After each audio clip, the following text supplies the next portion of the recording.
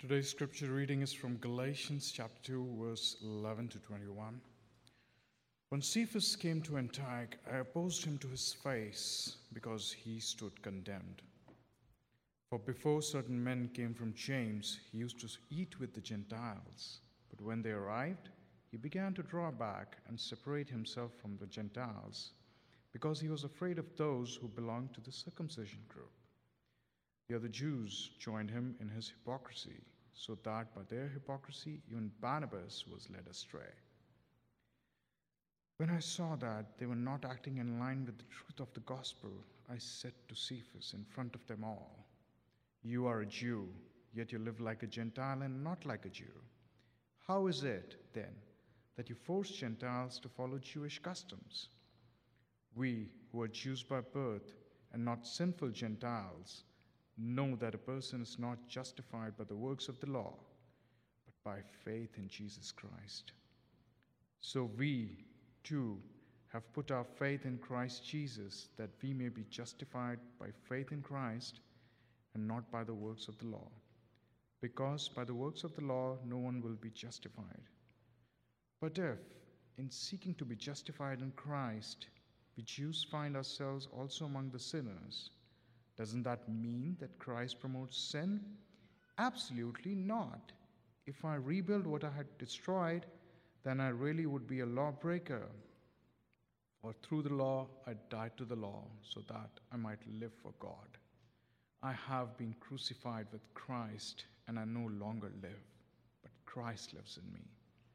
The life I now live in the body, I live by faith in the Son of God, who loved me and gave himself for me. I do not set aside the grace of God, for if righteousness could be gained through the law, Christ died for nothing." This is the word of the Lord.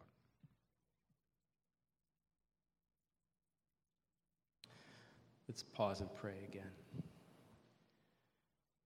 Father, we thank you for the Holy Spirit who inspired the words that we just heard, and we ask that he would speak to us from them right now. For Christ's glory, amen. This fall, we're studying the book of Galatians, and much of Galatians deals with matters of doctrine. Galatians is a letter that was written by the Apostle Paul to address some false teaching that was having an impact on the churches of his day. So there are large portions of this book that are focused on explaining Orthodox Christian belief, doctrinal matters, what we ought to believe about God. This passage, however, is different. This passage is dealing with hypocrisy. You see that word in verse 13, hypocrisy. And when a person is struggling with hypocrisy, they might have perfect theology. I mean, they might believe all the right things about God, but the problem is, to some degree, their life won't be matching up with what they believe. For example, I believe with all my heart that God is sovereign, and that means I believe that no matter what's going on, God is in control. Now, if you see that I'm always filled with worry and anxiety and anger and fear, you'd have to conclude that to some degree my life doesn't line up with my beliefs, right? I believe God's in control, but I'm not living that way. Another example, like a lot of Christians, I believe that God hears and answers prayer. Do you believe that? I believe that, all right? But if I don't pray very much, I never have time for prayer, you'd have to conclude that my life it's not syncing together with my beliefs, all right? So that's hypocrisy. And can we be honest? We all struggle with that to some degree, right? Our lives don't always match what we believe with our hearts. And that's what's going on in this passage. The people named here, there's several people named in this passage. Cephas, that's another name for Peter. He had his Aramaic name. He had his Greek name. Like a lot of people today will have names for different nationalities that they're relating to. So that's Cephas is Peter. There's James. There's Barnabas. And you know what we know from Scripture? None of those men who are named here were heretics. These guys were not false teachers. They knew the gospel. In fact, James and Peter actually wrote part of the Bible. These guys, they believed the right things about God. The problem they were wrestling with is on this one occasion, there was a certain aspect of their life that just wasn't lining up with what they believed.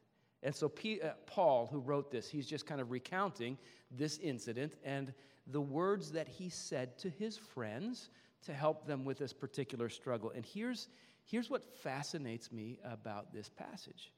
Paul is confronting these guys who aren't living out what they believe. And how does he confront them? He does not confront them with the law of God. He doesn't scold them. He doesn't beat them up with the law. He doesn't say, the Bible says thou shalt not be racist and you're being racist. Or the Bible says thou shalt love thy neighbor and you're not loving their neighbor. The Bible says thou shalt not be unkind and thou art being unkind. He doesn't beat them up with the law. What does he do? They're struggling with the behavioral issues like we all do. And if you look at his words in verse 14 through 21, Paul addresses this behavioral problem with the gospel. The gospel is the message of everything that God has done for us as his people through his son, Jesus Christ. And Paul, he just comes and he talks to them about Jesus, what God has done for them through Jesus. And here's why he does it. Guys, because listen, the gospel is powerful. This simple message of what God has done for us, it's powerful, guys. If you let it sink in, you really let it sink into you, the gospel message can transform your life. So here's what I want to do. Just point out from this passage 2 ways that the gospel message can transform us. All right, here's the first one. The message of the gospel can transform the way we view each other, the way we look at people around us. So the scene that Paul is describing in this passage is something that took place in the ancient city of Antioch. And in Acts chapter 11, you read all about Antioch, how the gospel came to that city, the church that was started there, what was going on in Antioch. And the church that started in Antioch was the very first multi-ethnic church in the history of the world. In the church in Antioch, for the first time in history, there's a community of faith, a congregation that was comprised both of Jewish believers in Jesus Christ and Gentile believers in Jesus Christ. And this was amazing because if you know the history of those 2 groups, you know all about the hatred and the racial strife and the ethnic animosity that existed between them. I mean, for centuries, little Jewish boys and girls had been raised and taught by their parents, don't go near those Gentiles. They're bad people. They hurt people like us. Stay away from them. Don't even talk to them. They were just raised to hate and fear Gentiles. And for centuries, Gentiles had not just been hating Jews, they had been oppressing them and attacking them and mistreating them. So there's centuries of history of hatred and bloodshed between these 2 groups of people in this city called Antioch. And then the gospel came there. And they heard about Jesus. They heard about what Jesus had done for them, and they trusted in him. And these people from these very different backgrounds were joined together in one church. And it was beautiful. The whole world kind of stopped in astonishment. What's going on here? In fact, if you read in Acts chapter 11, that apparently the broader city of Antioch, they did not know what to think about this community of Jews and Gentiles who were formed together as a family of faith. In fact, they had to come up with a new word to describe them. They couldn't refer to them as Jews because they were Gentiles there also. Jews don't hang out with Gentiles. And they couldn't call them Gentiles because there were Jews there, and Gentiles don't hang out with Jews. They had to come up with a new word for this community of people. And so you read in Acts 11 that in Antioch was the very first place that followers of Jesus Christ were called Christians. We need a word for these people. They called them, it was beautiful. Until one day, it just kind of started to spread through their congregation like a contagion. It started maybe with 1 or 2, and then it just some of the Jewish believers in that congregation began to draw back relationally from the Gentile believers. You read about that in verse 12. It says, before certain men came from James, Peter used to eat with the Gentiles. But when they arrived, he began to draw back and separate himself from the Gentiles. They just stopped going to their homes. They stopped eating lunch together. They stopped hanging out together. They just kind of drew back. And it's not hard to imagine how they might have defended that action. I can imagine the ones who were drawing back saying, listen, is it really so bad? I mean, what's wrong with that? That I don't eat lunch with them. I mean, okay, I still recognize these Gentile believers as followers of Jesus Christ. I know that they're going to heaven. I'm not saying they're not saved. I'm not saying they're not bad, that they're bad people. In fact, I'm still willing to go to church with them every Sunday. But do I really have to eat lunch with them? I mean, I only have so much free time in the week. Can't I just use my free time to hang out with my friends? Do I really have to eat with the Gentiles? Now, let me ask, if you were back there and they were asking you those questions, how would you respond to that? If you are familiar with the teachings of Jesus Christ, I bet I know how you would respond. You would say, yes, you do. You do have to eat with them. You have to eat with them. And here's why you would say that, because you know what Jesus taught. John chapter 13, Jesus said this, a new command I give you, go to the same church together. No, hey, the pastor's changing the Bible. Don't let him do that, all right? That's not what Jesus said. Jesus said, a new command I give you, what? Love one another. He said, new command I give you, love one another as I have loved you, so you must love one another. He said, by this will everyone know that you are my disciples, not if you merely sit together for 1 hour every Sunday morning. He says, by this all people will know that you are my disciples if you love one another. Every Christian knows that our Savior Jesus, he called us, his call is a call to what? A call to love. And if you love somebody, don't you want to get to know them? Don't you want to come to understand them? Don't you want to come to understand what the world looks like through their eyes? What does the world look like through the eyes of someone born on the other side of the planet than you are? Men, what does the world look like through the eyes of your sisters? Women, what does the world look like through the eyes of your brothers? What does the world look like to someone who grew up in a different ethnicity? If you love someone, you want to understand this. And so what do? You spend time with them. You hang out with them. You break bread with them. Why do you do this? Because you love them, right? So you understand this decision in this ancient church of this few Jewish believers to kind of just hang out with their own kind and draw back from these other believers. Listen, this was very serious. It was a violation of Christ's law of love. You know, Jesus in Matthew 5, verse 47, in the Sermon on the Mount, he said, if you only greet your brothers, meaning if you only hang out with your own kind, he said, if you only greet your brothers, what are you doing more than others? Don't even the pagans do that? Like Christ would say, listen, if to the extent that you only spend time with your own kind of people, he would say, to that extent, the gospel hasn't changed you yet. So, believer, next time you're out to eat with a group of friends, look around the table. Next time you're on vacation, look around the campfire, all right?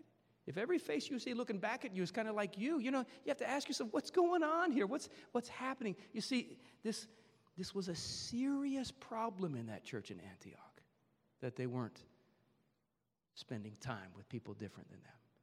And so Paul called them on the carpet, right? He addressed it.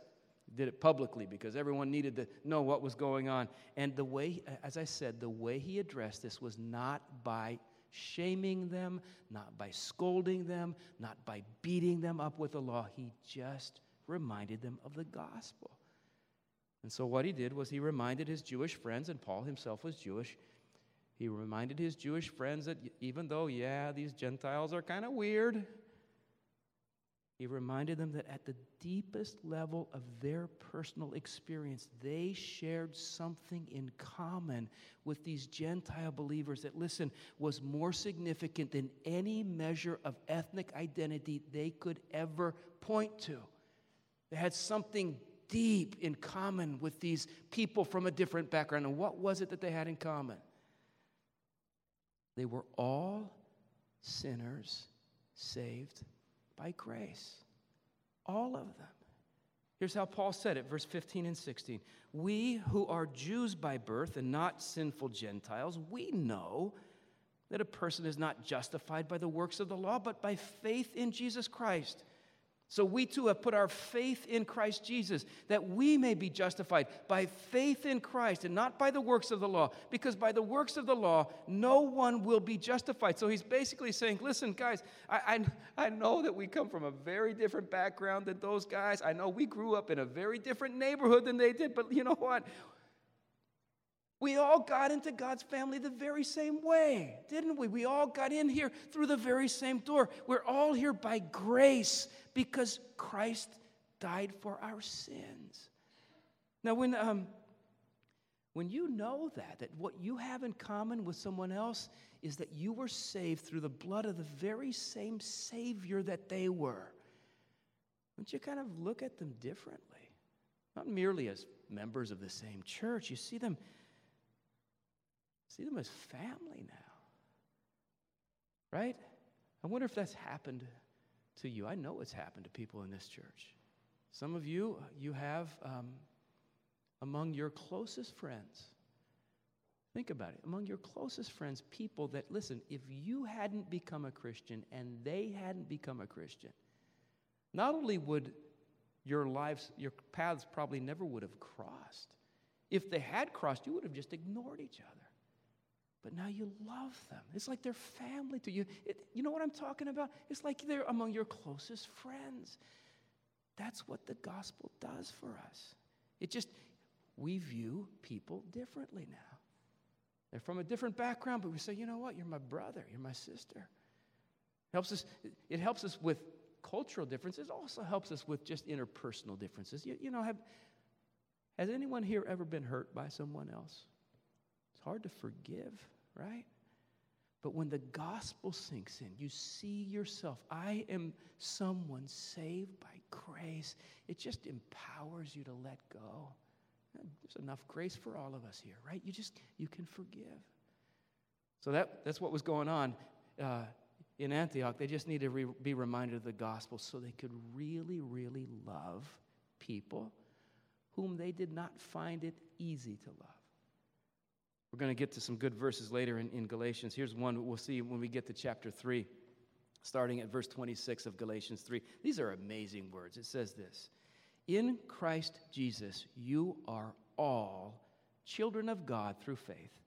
For all of you who were baptized into Christ have clothed yourself with Christ. There is neither Jew nor Gentile, neither slave nor free, nor is there male or female, for you are all one in Christ.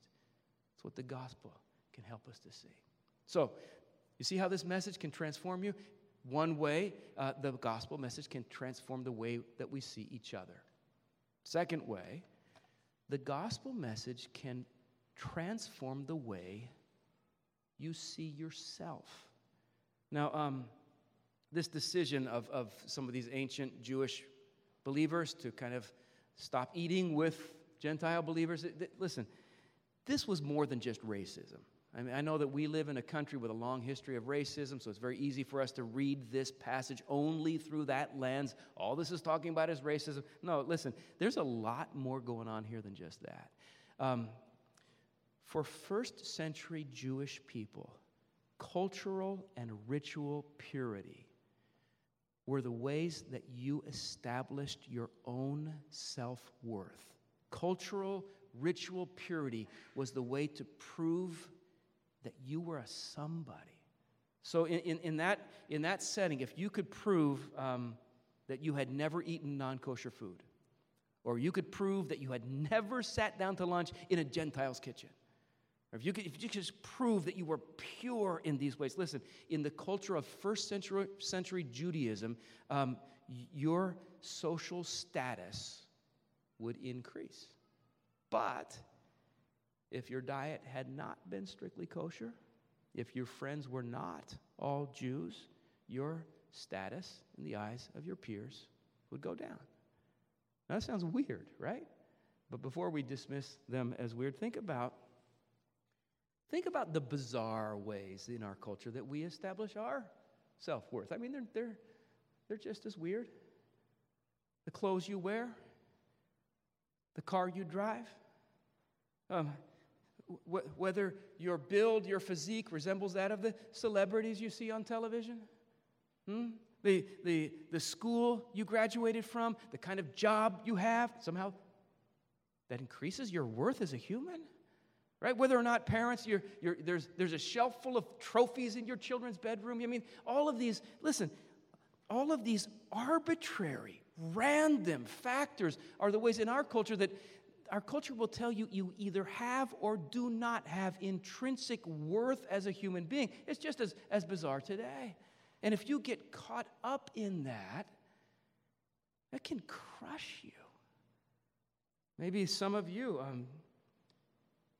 you cannot feel good about yourself as a person unless you prove to your parents that you can marry the right kind of person. Or you cannot feel good about yourself as a person unless you can prove to your dad that you can get the right kind of job. You can't feel good about yourself as a person, young people, unless you can prove to your friends at school that you get invited to the popular parties. You can't feel good about yourself as a person unless, somehow you can fit into the right size dress that you're supposed to be able to fit into. You see, listen, you get caught up in these things, and if you don't live up to them, how do you feel? You feel worthless, you feel inferior, you feel like a failure, you feel ashamed. And that's what was going on here back in ancient Antioch. Look again at verse 11 and 12. It says, "When Cephas came to Antioch, I opposed him to his face because he stood condemned. For before certain men came from James, he used to eat with the Gentiles. But when they arrived, he began to draw back and separate himself from the Gentiles because he was afraid of those who belonged to the circumcision group." So you see, Peter wasn't just a racist. In fact, if you study the book of Acts, he wasn't a racist at all. Do you know that the very first Christian leader to stand up and publicly advocate for the full inclusion of Gentiles in the church was who? It was Peter. He wasn't really a racist. He was just afraid of what people would think about him, afraid that he would lose status, afraid that he wouldn't be viewed as a successful man if somehow he didn't measure up in the eyes of his peers. And let me tell you, if you're dealing with that today, just feeling like a failure, feeling like you don't measure up,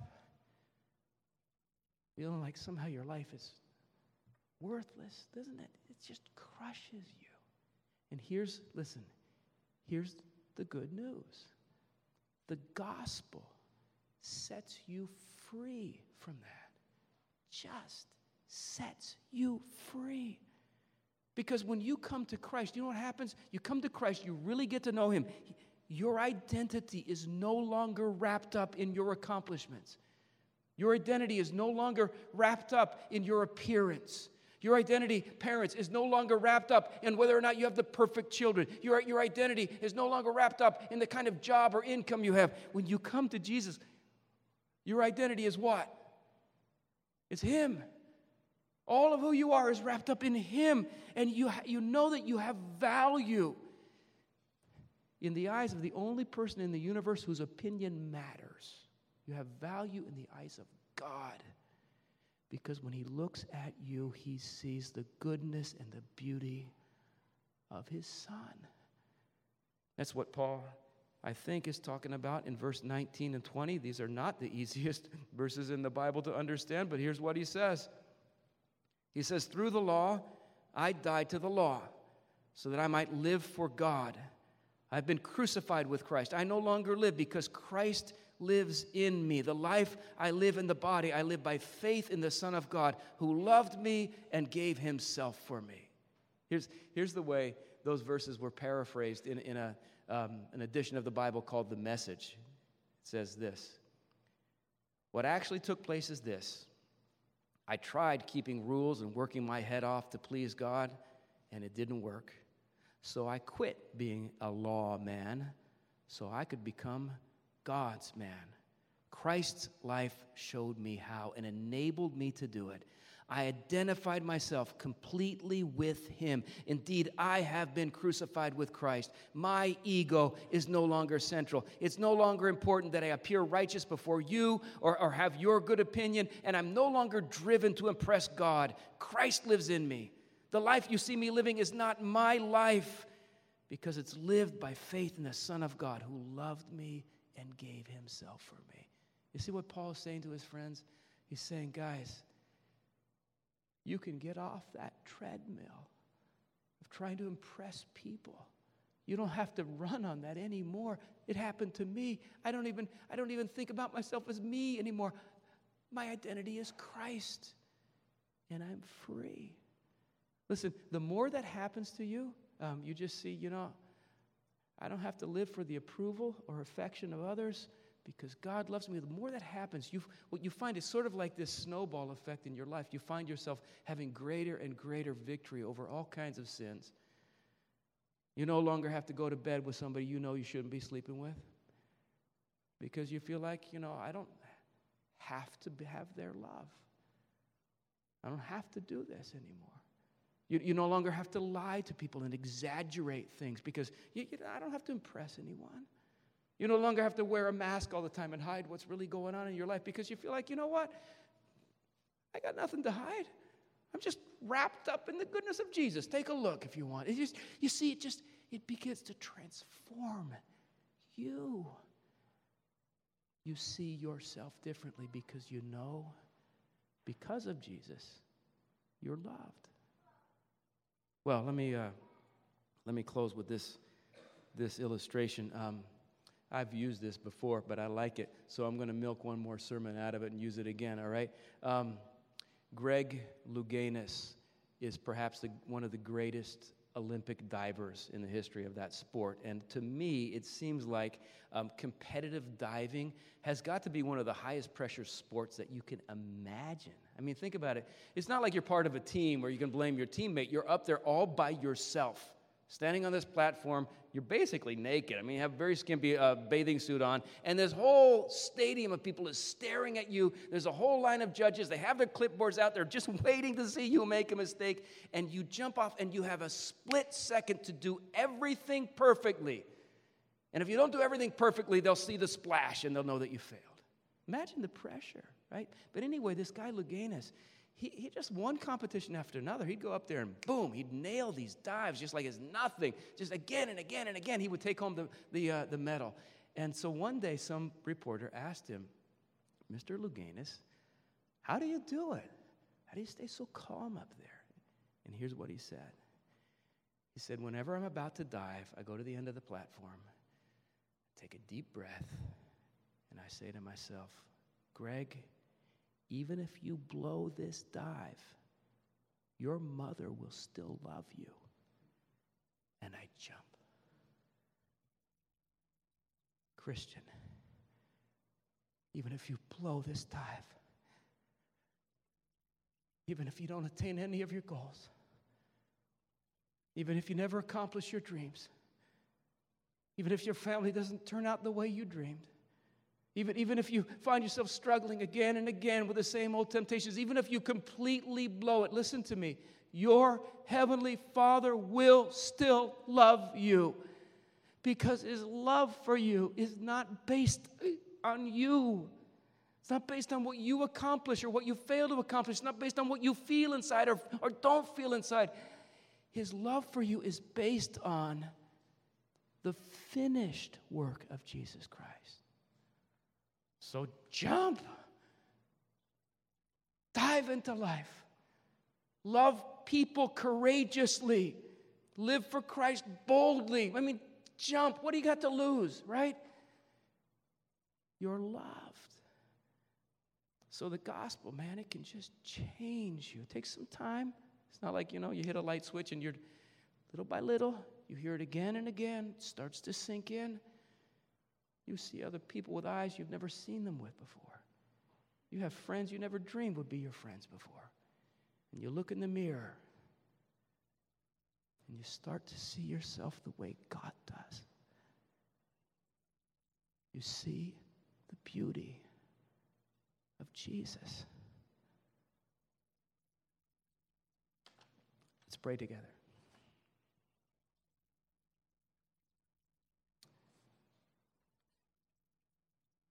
God, we pray that you do something supernatural for each person here, that this old story of Jesus and his love would sink in deeply, that it would radically change the way we view each other, that we would be empowered to love people whom we do not find it naturally easy to love, and that we would be radically set free from feeling like we have to impress the world, and we would live with joy for you.